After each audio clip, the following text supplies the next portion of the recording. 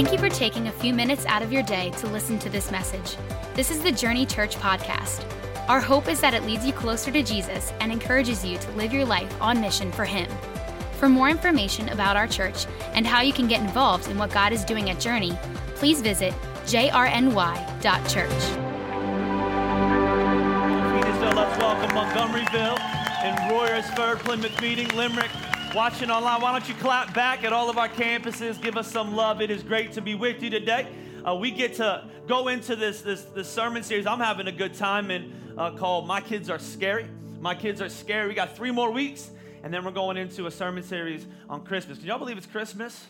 It's like Christmas and Thanksgiving is coming. It's crazy that the end is coming. 2020 is coming. And so, but we've been right in the middle of this series that I've been having a good time in. What I found out is when I preach sermon series on parenting, since I'm in the middle of parenting, it helps me to address issues that I have, to focus better, to make things a bigger priority. And so the last 2 weeks are my favorite weeks. We're going to talk next week about expectations. And it's really significant. The expectations you set for your kid's life tell them a lot about what you expect for them to do in the future. So when you have very low expectations for your kids, when your only expectation is breathe, you are essentially telling them we don't think much is on the horizon for you. And so we're going to talk about expectations. The last week, the title of my message is I'm scared I screwed my kids up. And so some of you, I know what happens when you talk about parenting is what we do is we evaluate kind of where we've been, the journey we've been on, the mistakes we've made. And I think we have a very real fear that if we do too many things, eventually we're going to mess our kids up. And I want to give you good news, bad news. The good news is all of us will do that. And the bad news is you probably already have messed your kids up at some point. And the thing is, if you don't lead them to Jesus, they will end up not liking you at some point because you will become their savior. And if you are their savior, eventually you will let them down. So your job is to lead them towards Jesus. They will need grace and mercy and hope, and they will realize that also you will need grace and mercy and hope. And so we're going to talk about that the last week, but today I want to talk to you on the topic of struggling. The title of my message is I'm scared to let my kids struggle. Let's be honest today.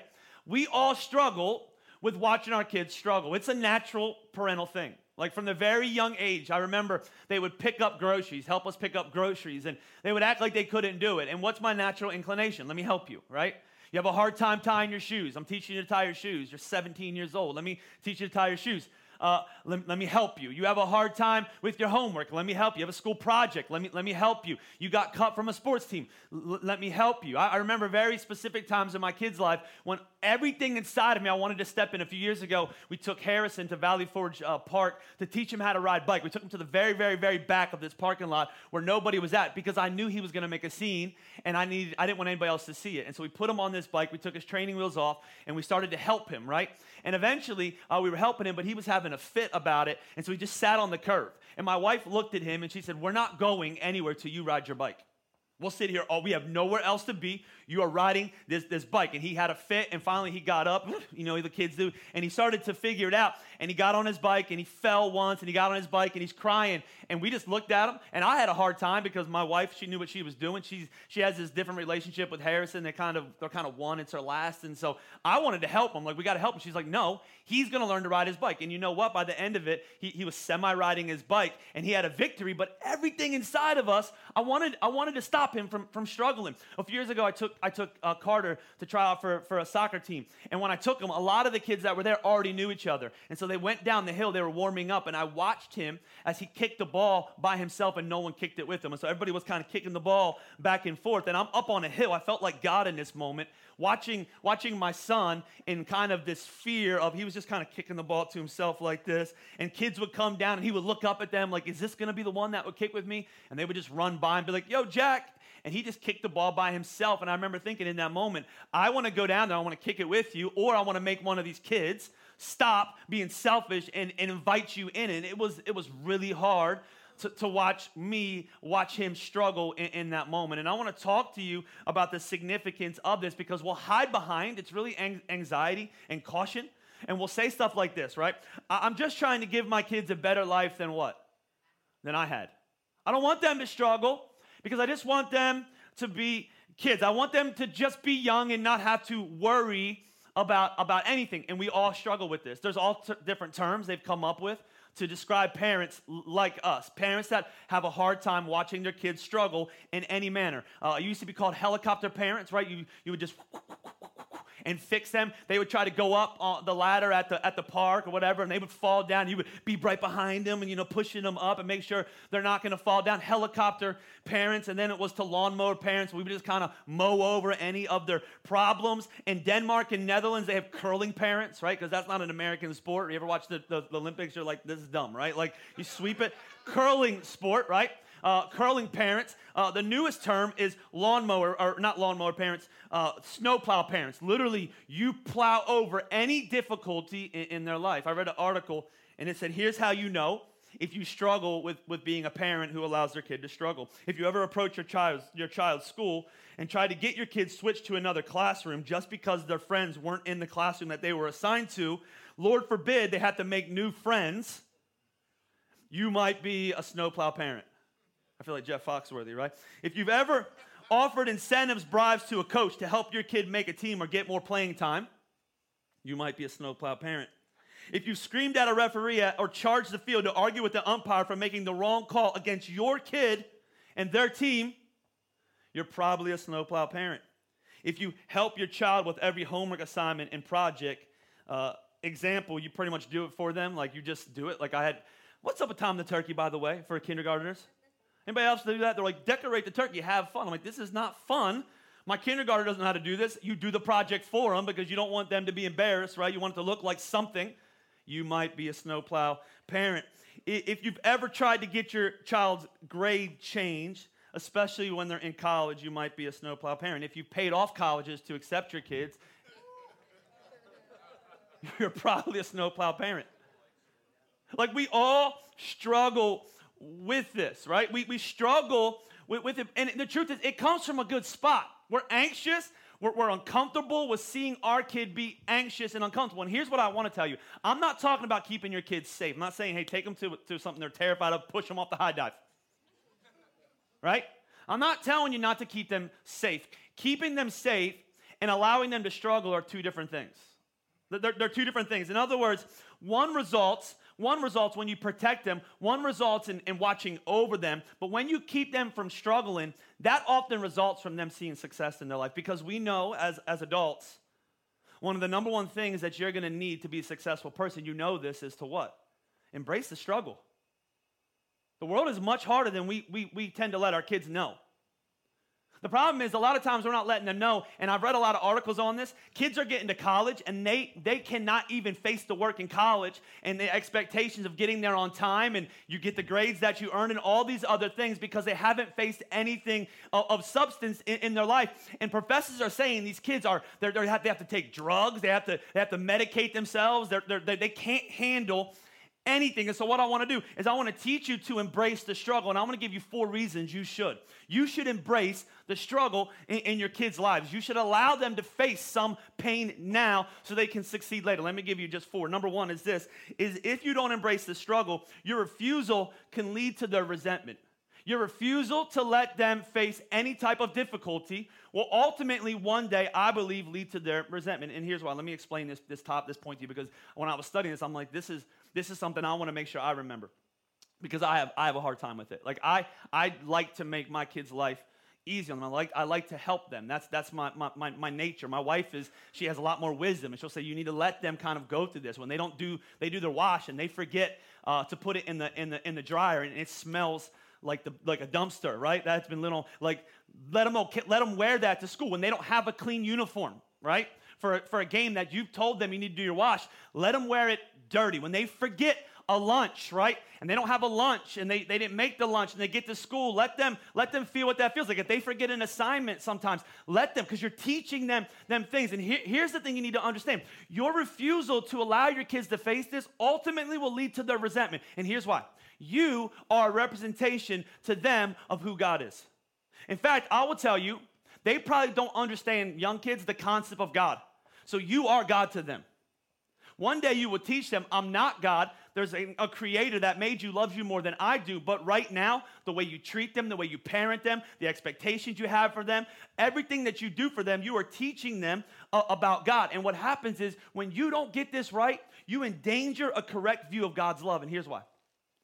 Because as soon as they get old enough to experience real life and they step outside of the bubble that you've created, and God allows them to face some type of difficulty because are you with me? What are they going to say about God, this God you've told them they love them? They're going to say, no. Love, because you told me and taught me what love is. Love is protection. Love is easy. Love is everything working out. Love is wherever I step, right?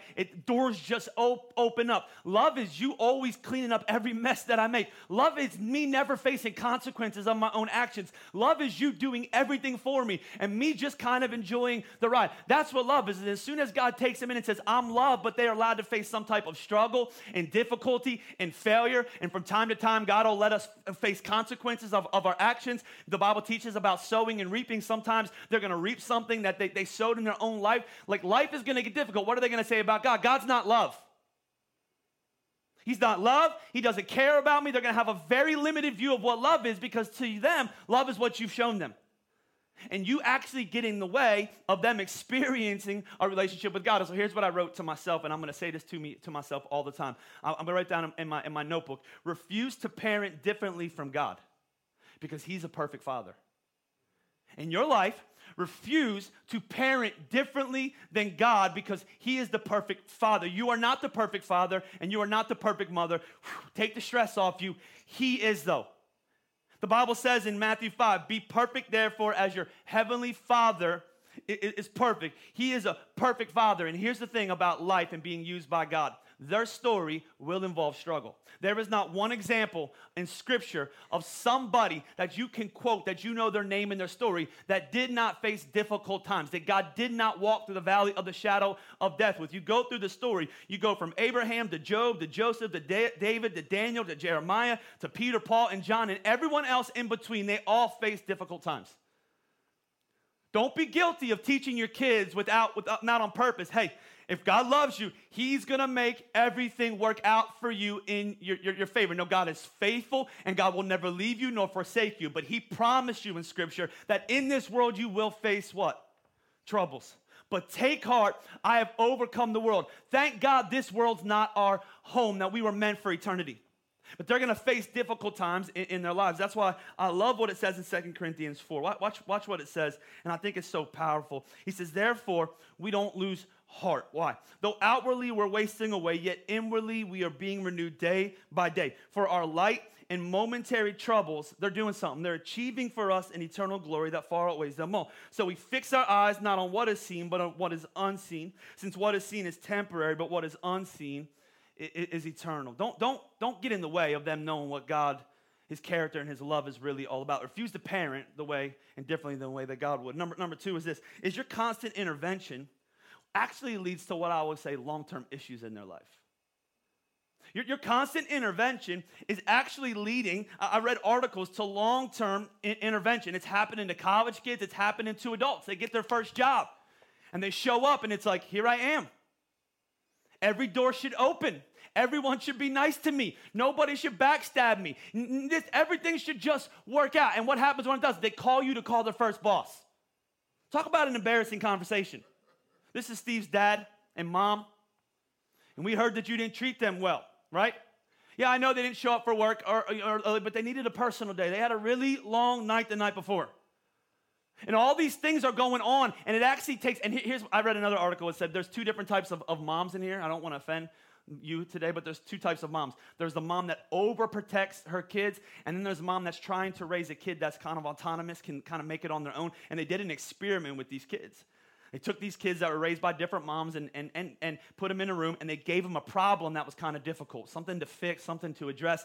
And the kids that had the mom that was overprotective, what do you think happened to them? They tried to fix this. They didn't even tell what it was. They tried to do this problem, and within 5 minutes, what did they do? They gave up. They just stopped working at it. Why? Because they're used to mom coming in and saying, I got it. The kids who were raised by parents and who were kind of raising them to be kind of free thinkers and work through things, and it's okay to fail, even though they couldn't do it right away, they just kept working on it. You know why? Because our parents are teaching them in their life, failure is part of life. The difficulties, they're part of life. No parent enjoys seeing their kids get into messes. Let's be honest. But here's the thing about it. What is worse than watching your kid get into a mess is creating a child who can't get out of one. Want me to say that again? Because like 3 of you got it. You know what's worse at all of our campuses than watching your kid get into a mess that he's having a hard time with? He has real tears coming down his face. He can't tie shoes. That's one of the messes I've created in my house where I've seen can't get their pants on right, can't get their shirt off their head, right? Can't wash their own hair. Can't do any of these things. One of the worst things is not seeing them get into a mess. It's raising a kid that doesn't know how to get out of one. That doesn't know how to fall down and get back up. You see, I love this quote. I've read this for years, and it's a reminder as parents. And the quote is, you need to remember, you are preparing your child for the road, not preparing the road for your child. You are preparing your child for the road, not the other. The road's not changing for them. It's not. It's not going to go. The world's not going to go, here, let me part the Red Sea for you. Bring ease and comfort and everything else. The world is difficult.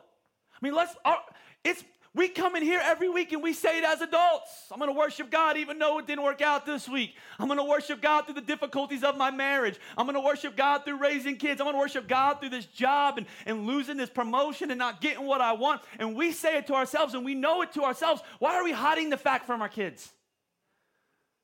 Your invention is actually causing long-term issues in their life. Let your kids struggle. Teach them that hard work is a necessary part of life. And sometimes that really hard work is really actually hard. Let them experience rejection. Let them understand failure is not the end of the road. You're strong enough to handle it. Let them not develop what I would call victim mentality.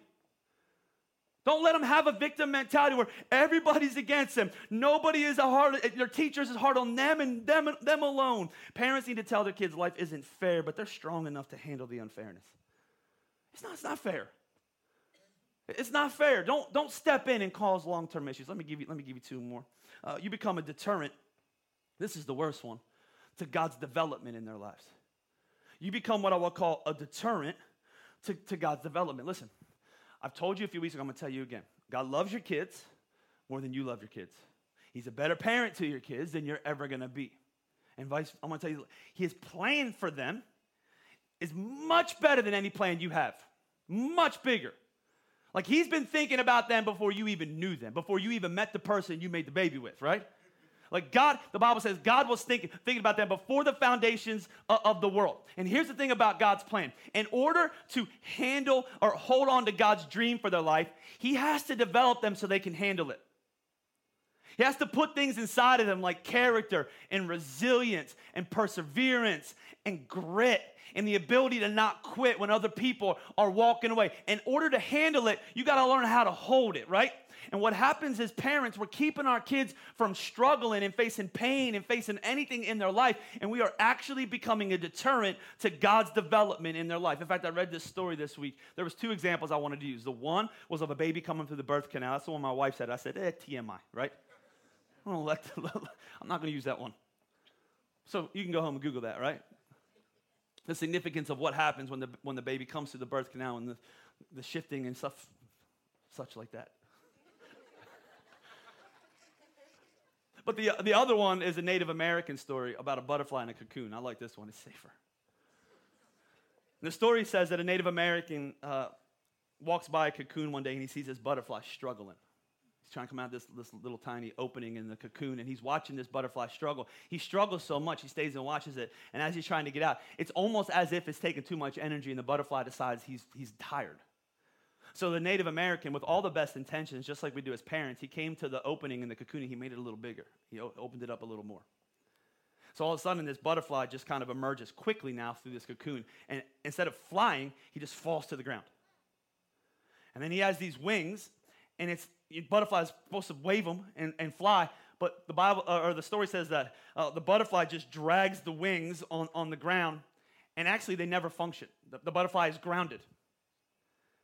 So the story goes like this. The reason that happened is the struggle trying to get out of the cocoon is actually significant to the butterfly, because what happens, because it's so small and his body is so big, there's fluid in his body because the cocoon, the size of it, when he's pushing his way through the hole, the fluid is actually going into his wings. So as the fluid goes into his wings, the body's kind of lessening, and that fluid in those wings is what enables him to fly. It actually also makes the body a little less heavy. And so it's nature's process. God is amazing, isn't he? So the butterfly comes out, and because he struggled. And a lot of times, we're like the Native American guy that comes in and opens up, and makes it easier. I'm just going to let you pass. I don't want you to feel too much pain. And meanwhile, our kids who are supposed to be flying are dragging issues through their life and baggage because mommy and daddy got in the way. You see, you're actually becoming a deterrent to God developing in their lives. One of my favorite quotes by Billy Graham goes like this. He says, mountaintops are views for inspiration and amazement, but fruit is only grown in the valley. It is only grown in the valley. Stop getting in the way of allowing your kids to be developed for God's glory and his purposes by making everything easy on them. In fact, if you're a parent, write this verse down. If you are a son or daughter of God, write this verse down, because maybe you're going through a struggle and you don't know why. Watch what James says in James chapter 1. He says, consider it what? Pure joy. Not just joy, not pure joy. Watch what he says. Brothers and sisters, whenever you face what? Trials of many kinds. Because you know that the testing of your faith produces perseverance. Let perseverance finish its work so you may be mature and complete and not lack anything. Somebody say, my kid's not mature. What does the Bible say? You want them to grow up? Let them face some stuff. I'll give you an example of my life. I'm almost done, Laura. You can come play me out. But in my life this year, because I'm like this, my middle son, I didn't get to coach him because I have 3 kids, and so I can only do 2, and so I've coached him before. I said, I'm going to put you on a team, but I didn't sign him up unknowingly for his friends' teams because I just didn't know. I just was in a hurry one day, and so he gets on a really wretched soccer team, like wretched. And there's like 20 kids on the team, and you know I'm not one of those parents. Like, I'm a realist, right? Like, I'm not one of those parents that thinks my kid's better than everybody else. But he was by far the best player on this soccer team. There just wasn't a lot of kids that played before. They were young. He was one of the oldest kids. And because of that, he would put him in this game, and they didn't play the whole game because there's 20 kids. It's a 9 versus 9 game, and so he would be in and out. And when he wasn't playing, his team they just weren't good. They just would lose. He would come in and score a couple goals, and his team would lose. And then sometimes they would put him on defense, and they wouldn't score any goals. And I'm like, this coach doesn't know how to coach, because clearly Lincoln is the only one that's going to score goals on this team. And I legitimately almost talked to the coach. Like, I was mad. Like, you could hear it under my breath. And then I was like, I'm just going to get him off the team. I'm going to bring him on my team. And I never said anything. I wasn't a helicopter parent. I just kind of wrote out the pain for the year. Never really even thought about it. And then I got this email from his coach, and I'm not going to read the whole thing to you, but essentially what it said is, I never coached a kid like Lincoln before, because what happened in the league is I would tell when we left, they lost every game except for one, and I would tell him, hey, just be a good leader then. Like, learn how to pass to your teammates, encourage them, all this stuff. To be developed in some other aspect, because there's more to soccer than just being on a good team and scoring a lot of goals. And so he did that. There was times he would be running for the ball, and somebody else would be running for the ball, and he would see this other person, and he knew what was going to happen if you let the other person have it. Nothing, right? And he would back up, and so this whole thing's going on. I get an email from his coach at the end of the year, which is very abnormal because they're full-time jobs. They just don't. The emails are on Team Snapchat, which is like, bring the Kool-Aid, right? Like, bring the snack. But he sent an email at the very end of the year. He said, I just want to tell you, Lincoln is like a kid. He's like, I've never coached a kid like him before. I watched him work with kids on the team that clearly are unexperienced, and all these things that he said about him that I would pray that God would develop in him, but I would think would come a different way, like kindness and encouragement. And meanwhile, I was about to swoop and poop into this situation like a seagull, right? I didn't make that up. Another pastor did. And mess everything up. I would just come in and mess it up. And I was so happy I stepped back and just let him do and be and you know what I'm saying, what God wanted to do. I'm going to tell you, some of you are becoming a deterrent. You are in the way of God. You don't want to hear that, but that's true. You're in the way of God. And let me just give you one more thought. And this was kind of a point, kind of not a point, but really significant. What I found is adversity has a way of grabbing their attention for God. Some of you you're like, I want God to do something. I want God to save them. I want God to do this. Listen, adversity has a way of drawing us closer to God, doesn't it? So if every time they go through some kind of difficulty, you take it away from them, you are actually getting in the way of God getting their attention. A few years ago, Lincoln is very sensitive. I know I just talked about him, but he kind of, I look at his life, and there's a lot of things as a middle child that I'm like, God, you're going to have to work that out, right? I don't know how that got in there, but I don't know, you got to work that out, right? And so everyone's like that. But Lincoln, he is, he really cares what people think about him at this point, like really cares. Like, if he has a project, at school, we want to make sure he does what everybody else is going to do. That's the type of person that he is right now. And we're always talking with him about it. And a few years ago, I think it was 2 years ago, there was something in his school. It was a project. I don't even remember the situation, but I remember it was like, no, you're going to do this. And he was like, he freaked out. I'm not going to do this. And we're like, this is what you're going to do. We don't care what everybody else is doing. This is what you're going to do. And he is hyperventilating, freaking out. I feel like an awful dad at this point because I'm making him do something that's making him cry, right? Next thing I know, we're getting ready for school, and I walk by his room, and I see him. And actually, I think Leah saw him. He's at the edge of our bed, and he's just doing, Jesus, Jesus, Jesus, Jesus, Jesus, Jesus. And he's praying, help me get through this moment that my mom and dad are creating in my life, I think. And I thought to myself, that's what adversity does. Whether it was dumb, I mean, you can say that's dumb, but hey, every time you worry about the same thing, is that dumb too? But you come when you have adversity, where do you tend to go? You tend to come to the throne of God saying, Jesus, help me. I'm in over my head. So I would say, hey, if you want your kids to draw close to God, allow them to face some struggle in their life. Allow God to use it. In fact, I want to read you one more, what I would call parenting verse that would apply to all of us. But watch what this says. In 2 Corinthians 12, it says, 3 times I pleaded with the Lord to do what? Take it away from me. Don't we do that? Just do this for me, parents. But he said to me, my grace is sufficient for you. For my power is made perfect in your weakness. Therefore, he says, I'm going to boast all the more gladly about my weakness so that Christ's power may rest on me. That is why for Christ's sake, what I have figured out is I can delight in weakness and insults and hardships and persecutions and difficulties. And here's why. For when I'm weak in those moments, who becomes strong? He does. You allow him to face those things. You're teaching them you're not that strong, but you know who is? God. Not only can he help me get over the boogeyman, but he can help me love that bully.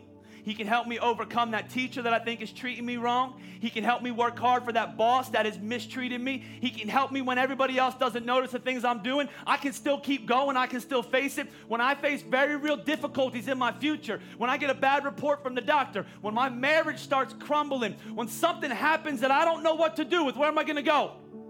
I'm going to go to Jesus because when I'm weak, he is strong, and he has shown me that through my life up to this point.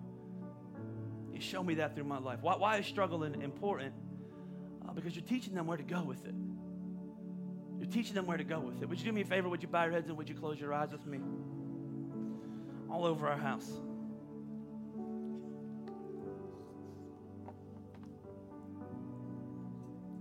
So I know this probably is a little different message than maybe you've heard before, because it goes against every parental instinct that we have.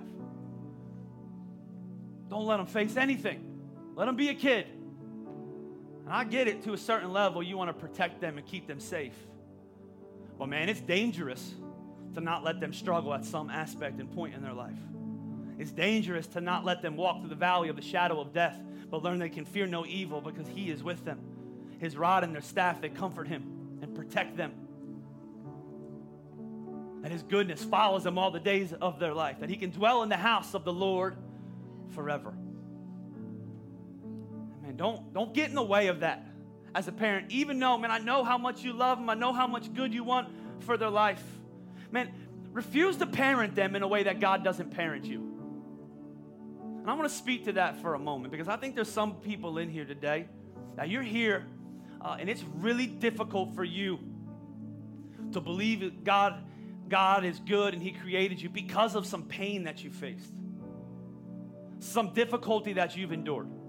You're convinced that if God was good, that he would have never let that in your life. But the Bible speaks differently. The Bible says you will face hardships. This is not your home. that in him and through him you can overcome them.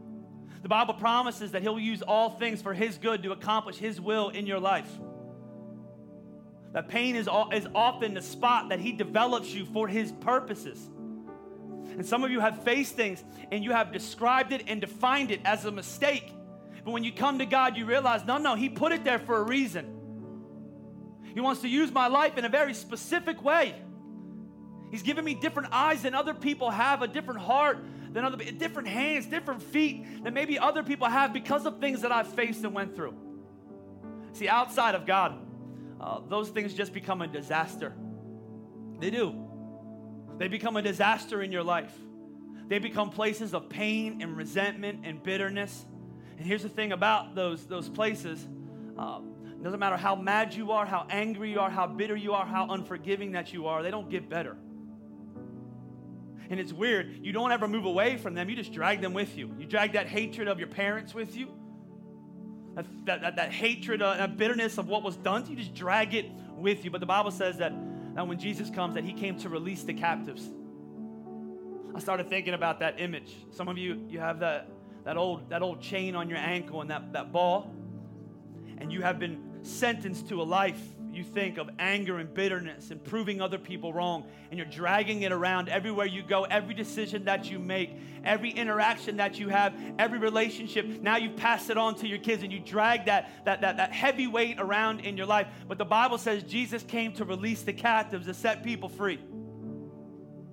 It's in him that you have forgiveness and freedom and hope and mercy and grace. Somebody say, I can't forgive that person. Listen. You won't ever know what forgiveness is like until you meet the forgiver. The one that loves you no matter what, that will never turn his back on you, that has done everything in his power to have a relationship with you. Maybe you don't understand that fully, but the Bible says that Jesus came and he died on a cross for your sins in your place. And he was put in a tomb, and on the third day, he rose in power. He paid for your sins in full, and now he offers you eternity through his resurrection. And there's really two ways to live your life, friend. You can live your life as a result of what's been said and done to you by other people, or you can live your life as a result of what Jesus has done for you. And that's it. You live your life in freedom, in hope, in mercy, in forgiveness, in restoration, in healing. That's the life that Jesus has to offer. I'm not asking you if your life was bad or if you struggled or if you were let down or if somebody did you dirty or if somebody turned their back on you. That's what I'm going to ask. All of us have experienced that. I found Christ not because I'm a perfect person or had a perfect life, but I need him. I need him to define my life. I need him to help me overcome my past. And he has set me free. And I'm not a victim of what people do to me. I'm victorious in Jesus Christ. The Bible says, greater is he that lives in me than he that lives in this world. That no weapon formed against me will prosper in the name of Jesus Christ. That I can face anything that comes my way because he has already won the victory, friend. So as we talk about parenting, you have a parent that loves you more than you can imagine. You have a creator that has destined you for hope and forgiveness and eternity. And he's here right now. And the Bible says that you can become reconnected to that creator through his son, Jesus, by confessing with your mouth and believing in your heart. There's this moment in your life where you say, you know what? Today I want to follow Jesus Christ. I've been hurt. I'm running. I'm desperate and I'm lost. And today I want to give my life to Christ. And I just felt as I preach this message that there will be somebody here that as I was talking to parents, that they would just kind of not even hear any of that maybe. And you would begin to think about your life and your letdown and your hurt and your struggles and your anger. And you would say, that's me. I'm dealing with all of that, but I don't want to deal with that anymore. I don't want to carry that with me anymore. It's crippled my life. There's freedom here today, friend. There's freedom. It's not found in a book. It's not in steps. It's in Jesus. His name is Jesus. It's a person, and he is here right now, and he deeply wants to have a relationship with you. So if you're in this place all over our campuses, in Montgomeryville, Limerick, Plymouth Meeting, Royersford, watching online even, there's somebody right there with you. If you're online, there's somebody at the keyboard on the other side talking with you. But if you're at our other campuses, there's somebody standing right in the front like I am right now at Phoenixville. and you say, that's me. Man, I struggle with my struggle. I've been angry at God. I've had resentment towards God. I've been angry with God, but I realize it doesn't make it better. But today I want to receive forgiveness and freedom and hope. And I need to put my life in the hands of God through his son, Jesus Christ. We're going to pray in a second. If that's you, I believe there's a line in the sand moment in everybody's life where they say, you know what, that's who I am. You're talking to me right now. The word of God is doing something. He's stirring me. And I need to respond. And the way we respond all over our campuses, nobody's looking around. They got their own stuff to deal with. But if you would say, hey, Steve, that's me. I need to respond to the gospel of Jesus Christ. I'm going to ask you in a second. I'm not going to manipulate you. I believe the Spirit of the Lord is already speaking to you. And if that's you, in courage and in faith, just one step I want you to take. I'm not going to ask you to come forward. I'm not going to ask you to pray out loud. I just want to know I'm praying with you as we close. And I'm going to ask you in a second. I just want you to shoot your hand straight up in the air and say, that's me. I've been struggling. I've been in pain. I've been weighed down by my past. I've been angry with people. I've been angry with God, but I don't want to anymore. I need to get free in the name of Jesus Christ. I need freedom in my life right now. If that's you, all over our campuses right now. If that's you and the Spirit of the Lord is working, I just want you to shoot your hand straight up in the air and say, today I need freedom. I need forgiveness. I need hope. Hey, there's already people in Royersford and Plymouth meeting responded. Yes, yes, yes. Is there anybody else say, hey, Pastor, that's me. I've been struggling with my struggle. I couldn't figure. I see a hand right here. Is there anybody else? You say, hey, Pastor, that's me. I see another hand right here. I've been struggling with my struggle. Hey, you feel what's happening? The Bible says for anyone who calls on the name of the Lord, guess what happens? They should be free. They're free right now. They're free right now. Hey, there's somebody else in Royersford right now. Let's clap for them. Yes, they're free. The Spirit of the Lord is setting people free right now. Let's begin to pray. Jesus, thank you for this day. Thank you for what you've done. Thank you for your word, for it never returns void. Every word has the weight and the ability to change somebody's life forever. And so you're doing that right now. There's freedom in this place. Freedom from sin, freedom from baggage, freedom from hatred, freedom from everything we've carried in. The Bible says where the Spirit of the Lord is, there is freedom. And that's the promise. Where two or more are gathered in your name, that you show up. So from the moment that the first instrument was played and the first words were sang, Lord, your power and your presence arrived in this room, and now you've done what only you could do, and it will never get old. As we get ready to close, Lord, here's what I want us to do. I want us to picture. The Bible says all of heaven stops to rejoice as sons and daughters come home to you. Lord, right now you are rejoicing, and we are rejoicing with you. We're thankful for your forgiveness and hope. And so that's a simple moment right now where these people say, Jesus, I give you my life. I give you my pain, my shame, my sin, and my sorrow. I give it to you. And Jesus, I receive that new life.